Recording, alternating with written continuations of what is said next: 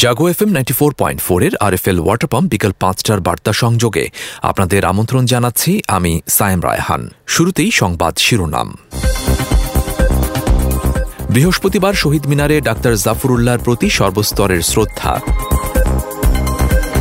বঙ্গবাজারে ৩,৮৪৫ দোকান পুড়ে ৩০৩ কোটি টাকার ক্ষতি, হিসাব তদন্ত কমিটির। মিয়ানমারে জান্তা সেনাদের বর্বরোচিত বিমান হামলা, নিহতের সংখ্যা বেড়ে ১০০। নির্বাচন করার টাকা নেই শ্রীলঙ্কার।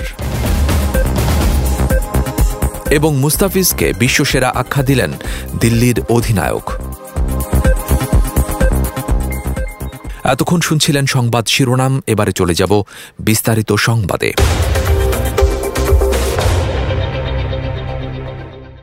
সর্বস্তরের মানুষের শ্রদ্ধা নিবেদনের জন্য গণস্বাস্থ্য কেন্দ্রের প্রতিষ্ঠাতা বীর মুক্তিযোদ্ধা ডাক্তার জাফরুল্লাহ চৌধুরীর মরদেহ বৃহস্পতিবার কেন্দ্রীয় শহীদ মিনারে রাখা হবে।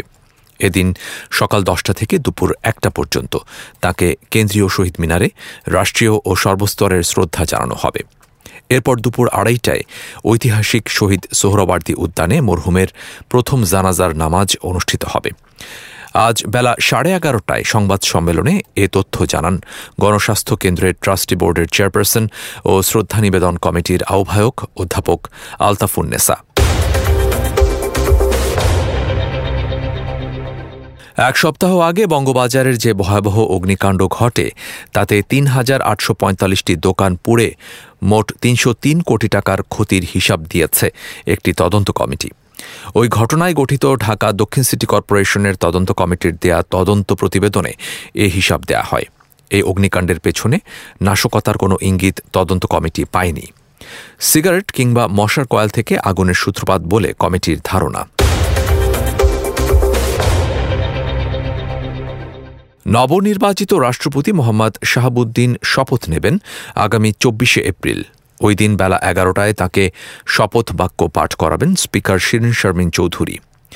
দুইবারের রাষ্ট্রপতি মোহাম্মদ আব্দুল হামিদের উত্তরসূরি শাহাবুদ্দিন হবেন বাংলাদেশের ২২তম রাষ্ট্রপতি। রাষ্ট্রপতি আব্দুল হামিদের মেয়াদ শেষ হবে ২৩শে এপ্রিল। পরদিন বঙ্গভবনে নতুন রাষ্ট্রপতি হিসেবে শপথ নেবেন শাহাবুদ্দিন। বাংলা নববর্ষ ১৪৩০ উদযাপন উপলক্ষে মঙ্গল শোভাযাত্রায় হামলার হুমকি দেওয়া হয়েছে। হামলার হুমকি দিয়ে একটি চিরকুট পাঠানো হয়েছে ঢাকা বিশ্ববিদ্যালয়ের চারুকলা বিভাগের এক শিক্ষার্থীর কাছে। এ ঘটনায় এক শিক্ষার্থী শাহবাগ থানায় সাধারণ ডায়েরি করেছেন। আজ দুপুরে হামলার হুমকি ও জিডির বিষয়টি নিশ্চিত করেন পুলিশের রমনা বিভাগের উপকমিশনার ডিসি মোহাম্মদ শহীদুল্লাহ। এবার আন্তর্জাতিক প্রসঙ্গ।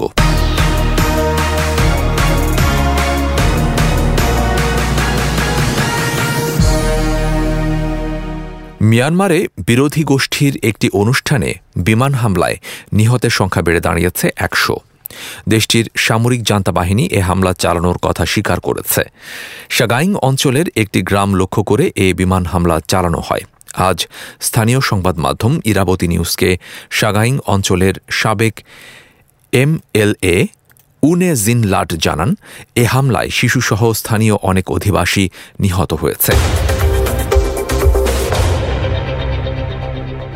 অর্থনৈতিক সংকটে বিপর্যস্ত শ্রীলঙ্কা। নির্বাচন আয়োজনের মতো তহবিলও নেই, ফলে অনির্দিষ্টকালের জন্য স্থগিত করা হয়েছে দেশটির স্থানীয় সরকার নির্বাচন। এ নিয়ে দ্বিতীয়বারের মতো স্থগিত হল এই নির্বাচন। একদিনের ব্যবধানে অধিকৃত পশ্চিম তীর আবারও রক্তাক্ত। ইসরায়েলি সেনাদের গুলিতে প্রাণ গেছে 2 ফিলিস্তিনির। তেল আবিবের দাবি, ইসরায়েলি সেনাদের চৌকি লক্ষ্য করে কয়েক যুবক প্রথমে গুলি চালায়, পরে ইসরায়েলি সেনারাও তাদের লক্ষ্য করে পাল্টা গুলি চালালে ঘটনাস্থলেই অস্ত্রধারীরা নিহত হয়।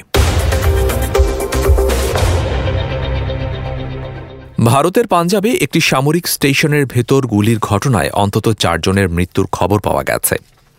আজ ভোরে ভাটিন্ডা সামরিক স্টেশনে এ ঘটনা ঘটেছে। সেনাবাহিনীর সাউথ ওয়েস্টার্ন কমান্ড এক বিবৃতিতে জানিয়েছে, ঘটনার পর থেকেই এলাকাটি ঘিরে রাখা হয়েছে এবং কুইক রিঅ্যাকশন টিম ভেতরে তল্লাশি চালাচ্ছে। এবারে খেলার খবর।